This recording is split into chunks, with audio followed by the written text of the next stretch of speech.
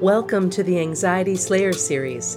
Our mission is to assist you with creating more peace and tranquility in your life through anxiety release exercises and supportive tools created to slay your anxiety.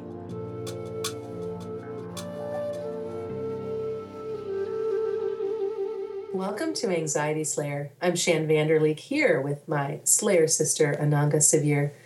And we come together weekly on Skype to share Anxiety Slayer sessions with you and often answer listener questions from our Facebook page and inbox. We love to mix up a potent blend of storytelling, yoga, Ayurveda, EFT tapping, along with our many years of personal experience. And this week we're going to be discussing whether or not anxiety is hereditary. Hey Ananga, wonderful to be with you again. And I wonder what you think. Is anxiety hereditary? It's a great question, isn't it? I think it's something that a lot of people with anxiety ponder.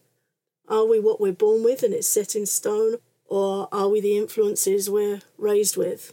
And we're both. We have a certain makeup that we're born with, and we're really heavily influenced by what goes on around us as we're raised and what we learn from the adults around us. So to a degree, there's certainly a potential influence that you could call hereditary, but I don't believe anxiety to be set in stone in the sense of genetics, like some illnesses are described, like, you're born with a genetic type and that gives you this illness or that illness. I think anxiety is a lot more subtle than that. Interesting.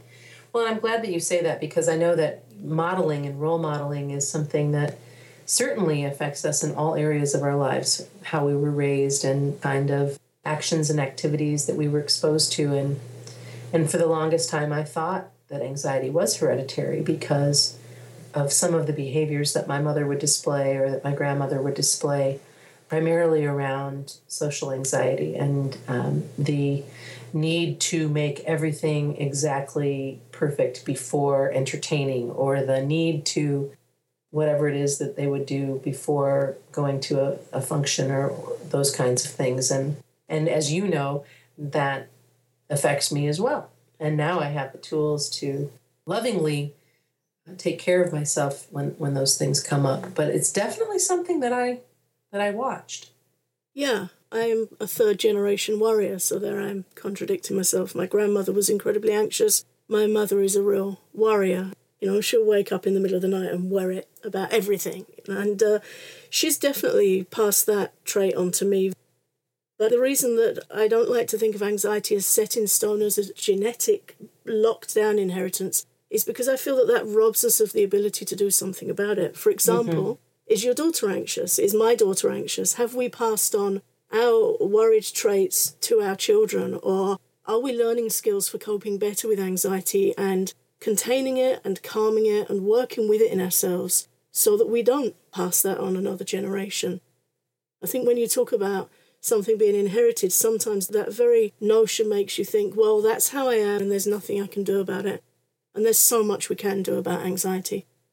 I agree. It's just simply not true that we're stuck where we're at. I know that through our partnership together and in my relationship with my mother, I have been able to share with her different breathing exercises and Bach flower remedies, that all the different things that we talk about, and have made them available to her. And I know that in some cases she's found things quite supportive, and in others she's just not really open to trying something new or, changing a behavior. And that's been interesting to watch as well. And I think as anxiety slayers, we also need to remember that do your best to care for yourself. Dial into what feels like it might be something good for you. And if there's something else that doesn't quite set well, that's okay too. But know that you've got so many choices. And in your quest to calm your mind, you might find that you want to help others do the same, which is really what my point is. And it's wonderful to make information available to them, but they have to make the choice. So as much as I've been able to make a difference in my life and hopefully in my daughter's life as well, I might not be able to do much for my mama beyond supplying her with information and letting her make that choice. And that's okay. Yeah, I think anxiety becomes a very ingrained pattern, a very ingrained response to situations when we've lived with it all our lives. We know it's tricky, we know it's very painful, and we know it can really cause horrible sensations in our minds and in our bodies. But again, it is that thing of having something in your toolkit, something you can do. Sometimes looking at anxiety as potentially hereditary can be helpful in the sense that it allows us to understand, well, my mum was anxious, or my aunt, or my grandmother, so I have been brought up with those influences around me, which, if you're going to look at that in a way of self-kindness, that, okay, this is how I've been raised, this is what I've observed, this is how I've seen the adults around me respond. It's always good to be kind to ourselves and cut ourselves some slack, but then to also understand it doesn't mean that you're stuck like it forever, and it doesn't mean that there's nothing you can do about anxiety. And right. In the same way that I've worked with people with phobias, I remember one young boy a few years ago that I helped with a phobia of spiders, and his mum was absolutely terrified of bugs and spiders. And obviously when you're little, your parents are your world, they're your shelter. So if you see an adult freaked out by something, it's going to freak you out.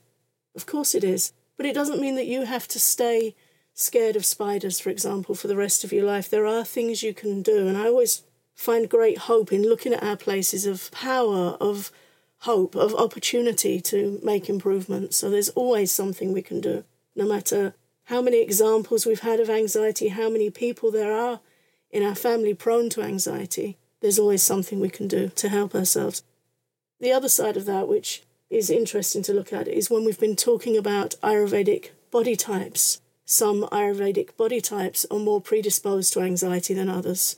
And that's something that we can look at and work with ourselves. But again, we should also know that if you're of a particular type that is prone to anxiety, with that comes wonderful qualities and almost benedictions in your personality as well. So it's about knowing yourself and allowing yourself space for some self-healing and cultivating your strengths rather than worrying about the more painful spots, the more sensitive spots.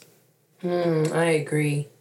I'm so glad that we talked about this because this is something that's come up quite a bit, and I think that it's empowering to know that just because you've been witness to or been raised in an environment or think that you have those qualities, that you were born with those qualities, that you can learn to separate what's yours and what's not, and that you can learn to, like you said, be gentle with yourself and dial into what might help you move through an episode where you're not feeling well and you want to get to the other side of that feeling and then you realize, oh, wait a minute, that might not even be mine. You know, just like the story about the boy with the spiders. Mm-hmm. Is that really his fear?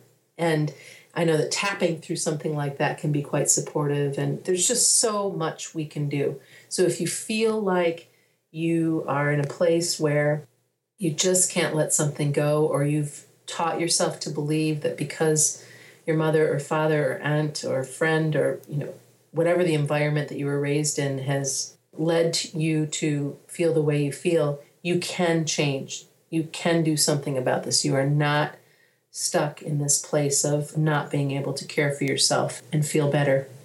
Yeah, and it's really great that you raised the point of EFT. That was exactly what we used to help the boy who was afraid of spiders. And also you're talking there about limiting self-beliefs when we believe, I'm like this because my mother was like it and I'll always be like that. That's a very painful thought pattern. And again, EFT tapping can really help to dissolve that and give you a completely different perspective. EFT works beautifully well for dissolving unwanted negative thoughts, those restrictions that we have, constrictions that we put around our mind.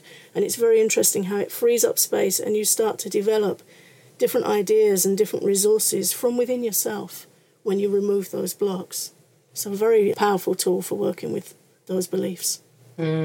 Absolutely.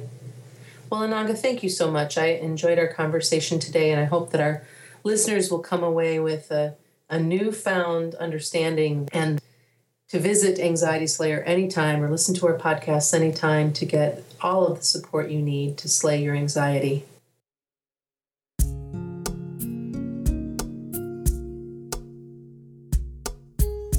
Thanks for listening to Anxiety Slayer. We hope you found this podcast supportive and invite you to visit the Slayer store for our new offering, EFT for Anxiety, your comprehensive touchstone for emotional freedom technique. You can find the Slayer store at anxietyslayer.com.